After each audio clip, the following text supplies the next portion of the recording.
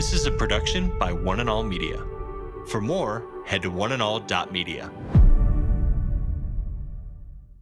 When you go and you share the good news of the gospel with people, number one, you should expect them to have a hard time receiving the gospel. You should expect that. Why? Because the gospel is the antithesis to the world's philosophy. It offers forgiveness to people who think they don't need forgiving, and it offers to life to people who think they really don't need any new life. Their life is fine. Today with Jeff Vines, pastor, apologist, and Bible teacher.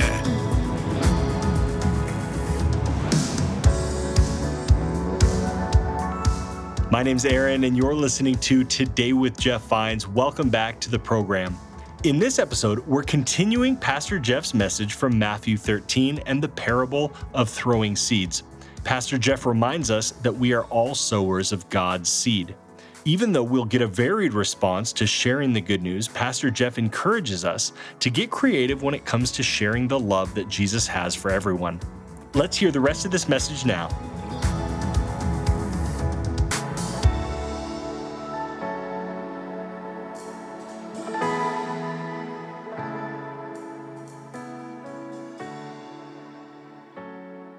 The kingdom of God, when it comes into you, causes friction because he's going to mold and shape you into something that he needs you to become.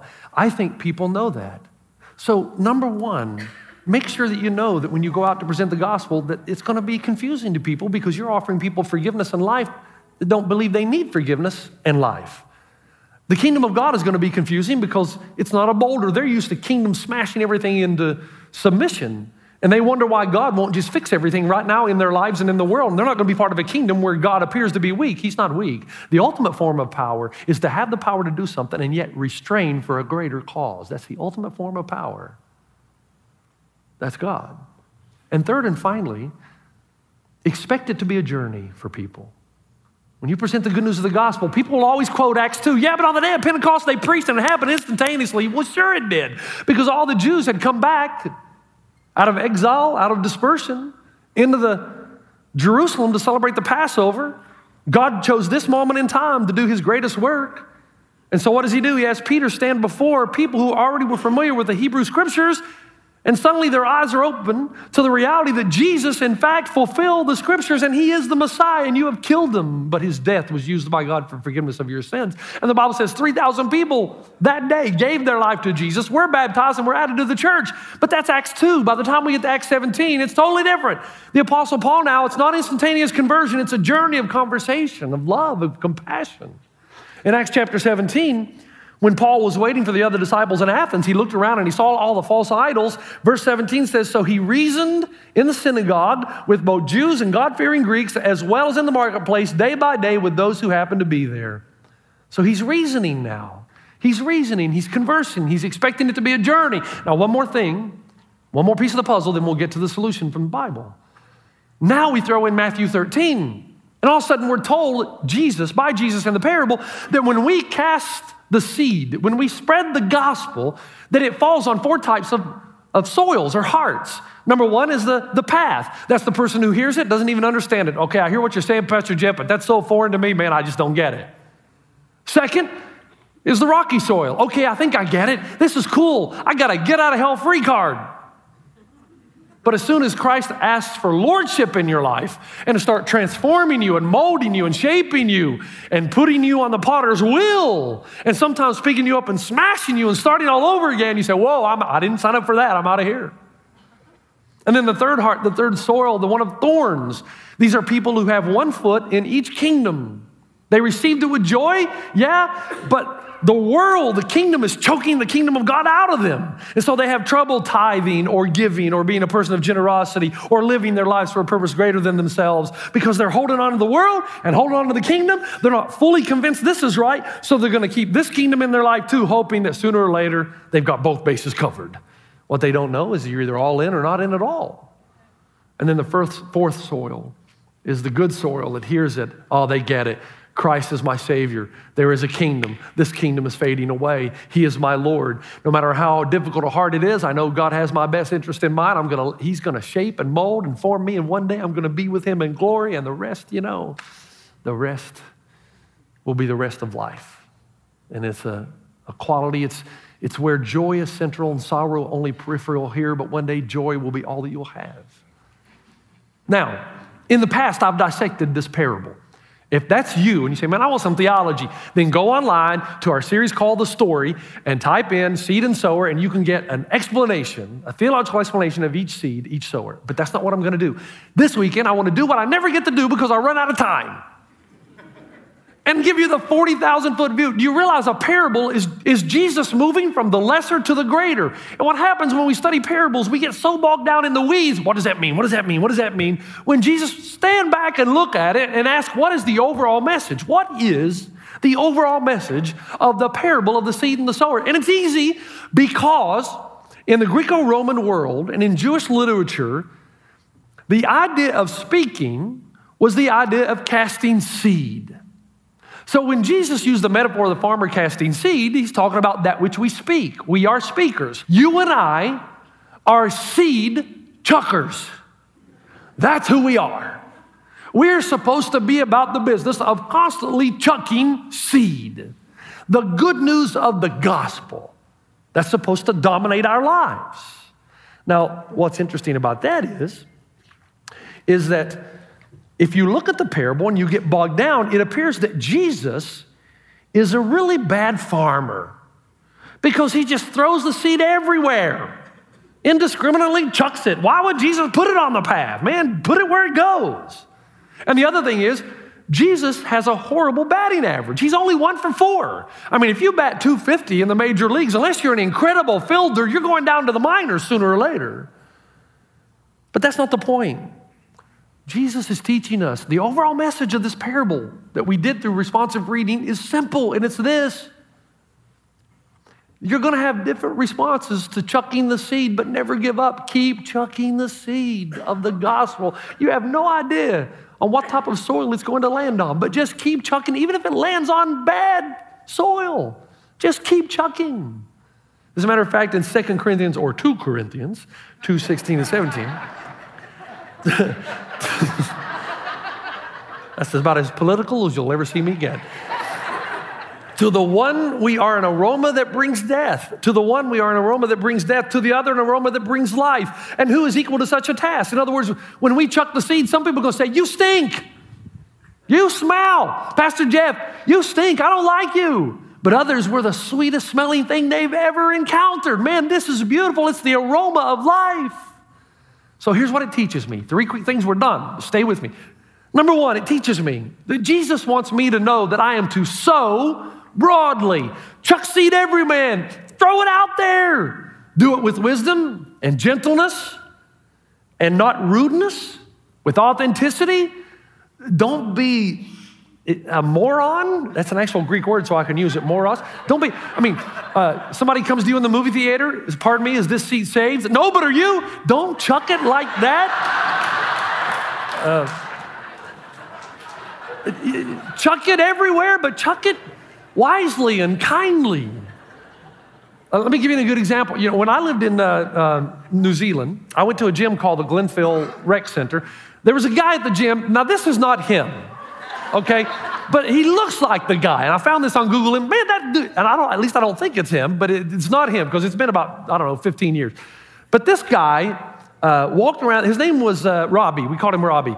He walked around the gym. Nobody liked him, and you knew he was on steroids because he was angry all the time. And he walked, and there was a clear sign at the gym that said, "Do not drop the weights," and he would drop them on purpose, and then look around. What are you going to do about it? That's the kind of, you ever met a guy like that? Just, man, even the manager was afraid of this dude, and he was big, this dude. And he just walked around. He never said anything. He just grunted. That's all he did. And no one in the gym liked him because he never put the weights back. He never used a towel. It's like he owned the place. But everybody was afraid of him.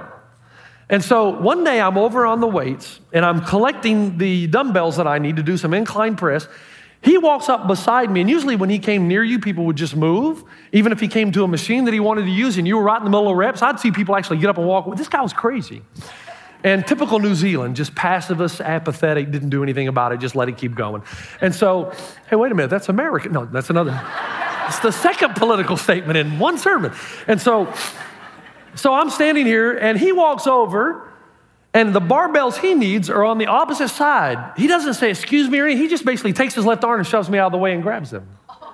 Now, we men just can't deal with that. I mean, at that point, no matter how big or small you are, the testosterone kicks in, and you're not thinking. I was so mad, but I was also scared. And so he got his bar, and I got back on the incline press, and I was getting mad. The more I thought about it, the more mad I got, which is not what you're supposed to do as a Christ follower. You're supposed to just forget it and go on. But there was something in, and it was making me angry. And I saw him across the way, and I just started giving stink eye. You know? And of course, he was just like giving me, yeah. So we're giving this back and forth. And finally, I cannot let this go. On behalf of all humanity, I mean, yeah, right. I didn't care about humanity. I just cared about I'd been violated. And so I got up after about 10 minutes, I walked over to him, and I was getting closer and closer, and he was looking at me, and I said, dude, you need Jesus.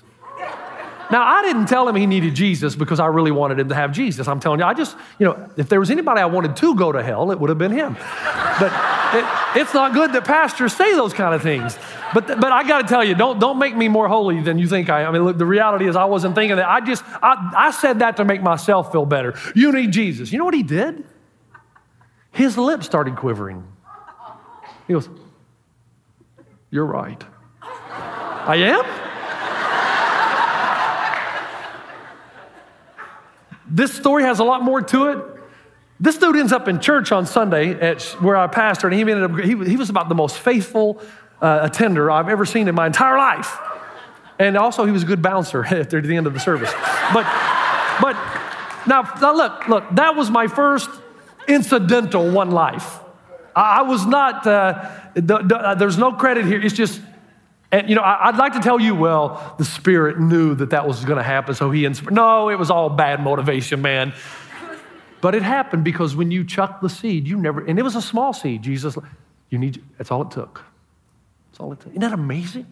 I'm telling you that this parable, we're supposed to be chucking seed all the time.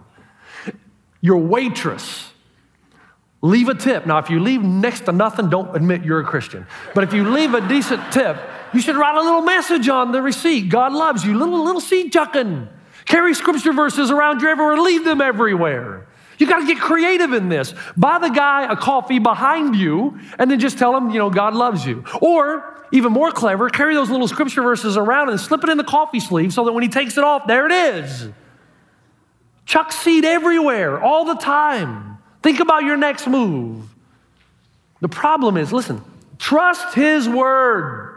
Trust this word to do what it has the ability to do more than your ability to defend it. Chuck the seed indiscriminately. You never know what kind of soil it's going to land on. That's not up to you. Conversion's not your job. Chuck the seed. Because the one thing you do know, even though you don't know the type of soil it will land upon, you do know the word of God does not return void. Something always happens. And by the way, be creative with it, okay? No, please, be creative. My friend Ron Potter, I've mentioned before, he loves God and golf, and in that order. And he said, how can I use golf to glorify God? And he started a thing called the CGA. And they go from city to city, and he will take a Christian golfer, and that Christian golfer will invite 3 golfers that don't yet know the Lord. And so now you have you get 120 golfers in a golf course at one time. Each foursome is filled with one believer, 3 guys who don't yet know Christ, who haven't heard the gospel, understood it, received it with joy.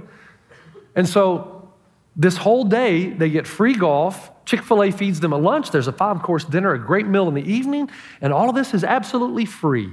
And the whole day they're thinking, okay, where's the timeshare in Florida or Hawaii that they're going to try to sell me?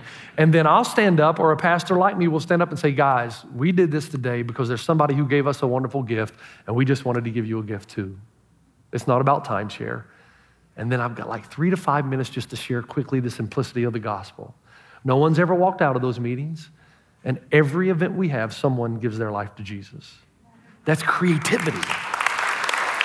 Now, let me introduce you to Kyle Ho, an exchange student from Tokyo. George and Martha Richards are amazing seed chuckers. Their strategy is this: we will house exchange students and inundate them with seeds until something starts to grow. And so Kyle Ho lived with Audrey, the Richards' daughter, for 4 months, and then with George and Martha for 5. And the whole time that she's living with them, she's coming here. People are chucking seeds. She's interested. She hears more. She hears more. She hears more until a couple of weeks ago, she gave her life to Christ.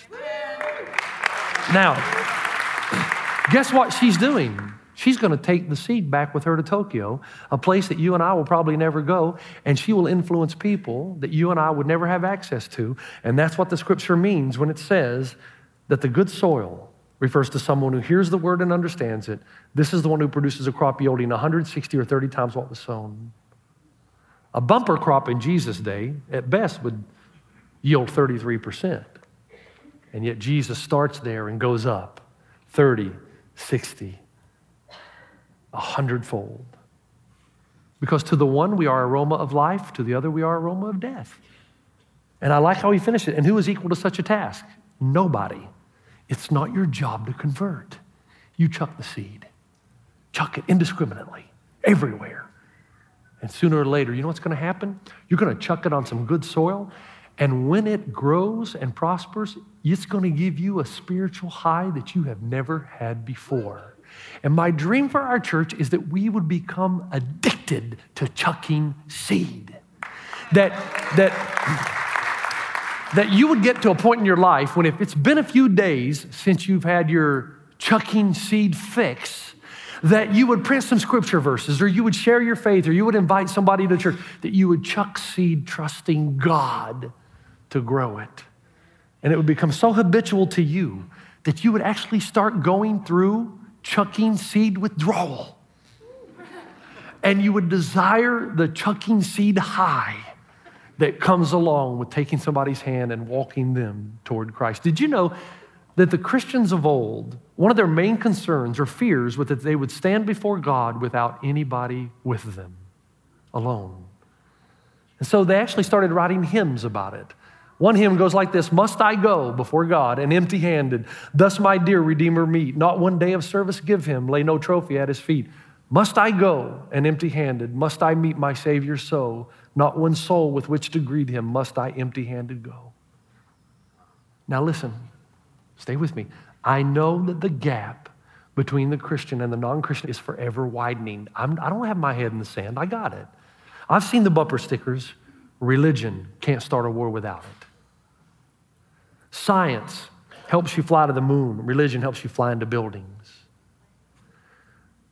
Yes, I know the soil today is harder and harder, and in some cases, it leads to imbecility in the way people think. I got that.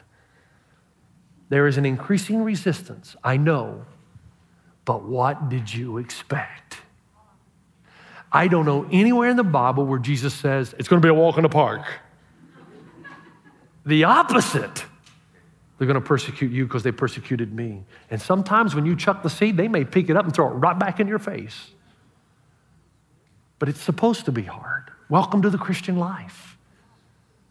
It's hard to go through that narrow gate, and your job is to chuck the seed. Listen, just quickly before I move on to the last thing. A few years ago, the Warriors beat the Cavaliers in the NBA Finals. I think it was 4-1. Now, the year before that, it was the Spurs and Heat. And the reason it was such a big game to me was because the Spurs had all the old guys.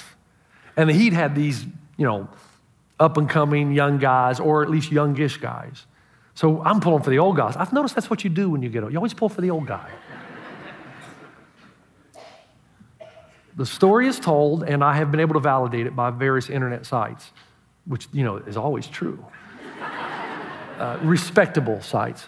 That Popovich, at one point, the Spurs were behind the Heat, and Tony Parker and the big guy, Tim Duncan, came over into a huddle, and Popovich was really getting on them because they were falling behind.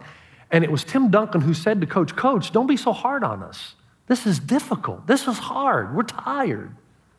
Popovich paused, looked right in his eye, and said, Tim, this is the NBA Finals. It's supposed to be hard. And I think Jesus would say to you and me, Jeff, of course it's hard. It's a matter of life and death. Did you think I was just kidding around when I inspired the Apostle Paul to write For our struggle is not against flesh and blood, but against the rulers, against the authorities, against the powers of this dark world, and against the spiritual forces of evil in heavenly places. Do you think I was just kidding around? This world's messed up, man. Don't think that everyone's going to be accommodating. But I need you to keep chucking seed. Why? Because James 5:16 says, the effective prayer of a righteous man availeth much. The Greek word is energes. When we pray, God releases his energy. I think the New Testament especially discourages you from talking to demons. I know people who want to do that. I don't think we're supposed to be doing that. I think they're real, but I don't think you're supposed to go around talking to them. But if I were to talk to them, do you know what I would say? I would say this: my dad could beat up your dad. And if I really believe that, I would chuck seed everywhere. Because it's not up to me. I just present the truth, and the Spirit of God takes over. So broadly, don't sweat the soils. Third and finally, rejoice when the seed really grows. Rejoice. Do you know why I tell you about the people who have come to Christ in this church? Is the show we can show off our numbers? No, because what gets celebrated gets repeated. And I hope that when you celebrate, you'll be inspired to repeat it. And I want you to know that there have been so many here over the last few years as we've started this vision of one hope, one life. I had so many stories to share with you this weekend. I know they would motivate you, but I do want to share one, and then I'll finish. Her name is Priscilla Munoz. Right now, she's over in the cafe. She works in our cafe. She's making coffee. Her story's amazing. She came out of the New Age movement. Extremely demonic experiences. She once saw her boyfriend, her former boyfriend, and herself as reincarnations of Adam and Eve, of Jesus and Mary and the Divine Mother and God. And her spiritual journey took her to both darkness and light, and trying to navigate that maze just became too much. She told me this morning that the first time I think she came here was when Frank Sontag was speaking here that weekend. And if you know anything about Frank, he was in New Age for years. That started, somebody was chucking seed toward her at all times. And seed and more seed and more seed. It became kind of like Hansel and Gretel dropping crumbs to find their way back home. All this seed. She gave her life to Jesus. She wrote a poem. And I usually don't read these because it takes too long, and I'm not going to read all of it. But it's so profound. I wanted you to hear it because she exemplifies the experience so many are having. Let me read the first part, and then I'll put the second part on the screen. She writes, "In despair, I searched for my Neverland." What a great first line. "My Emerald City. Though I felt pain and misery, I knew there had to be a place of refuge and tranquility. They told me to find it in a man, a career, and even a house. But I said, no, this place is so close. It's as close as my heart." She goes on, "Undeserving and wretched, you told me I'm yours, clothed me in white and walked me through your corridors. A marvel too bright, an esteem too deep. By your cross I'm forgiven, by your love I'm freed." And then she says, "My Neverland, my Emerald City, you were close the whole time. In despair and misery and confusion, you wanted me. Only a whisper away I couldn't see. My sin obscured your divinity. To live and move and have my being in you, you tore down the veil and ripped it in two. No longer a captive in slavery, no longer a mystery. The way for us to be one was made known. My hero, my God, my Savior, Jesus Christ. You set eternity in my heart from the beginning, and only you could bring me home." And he did.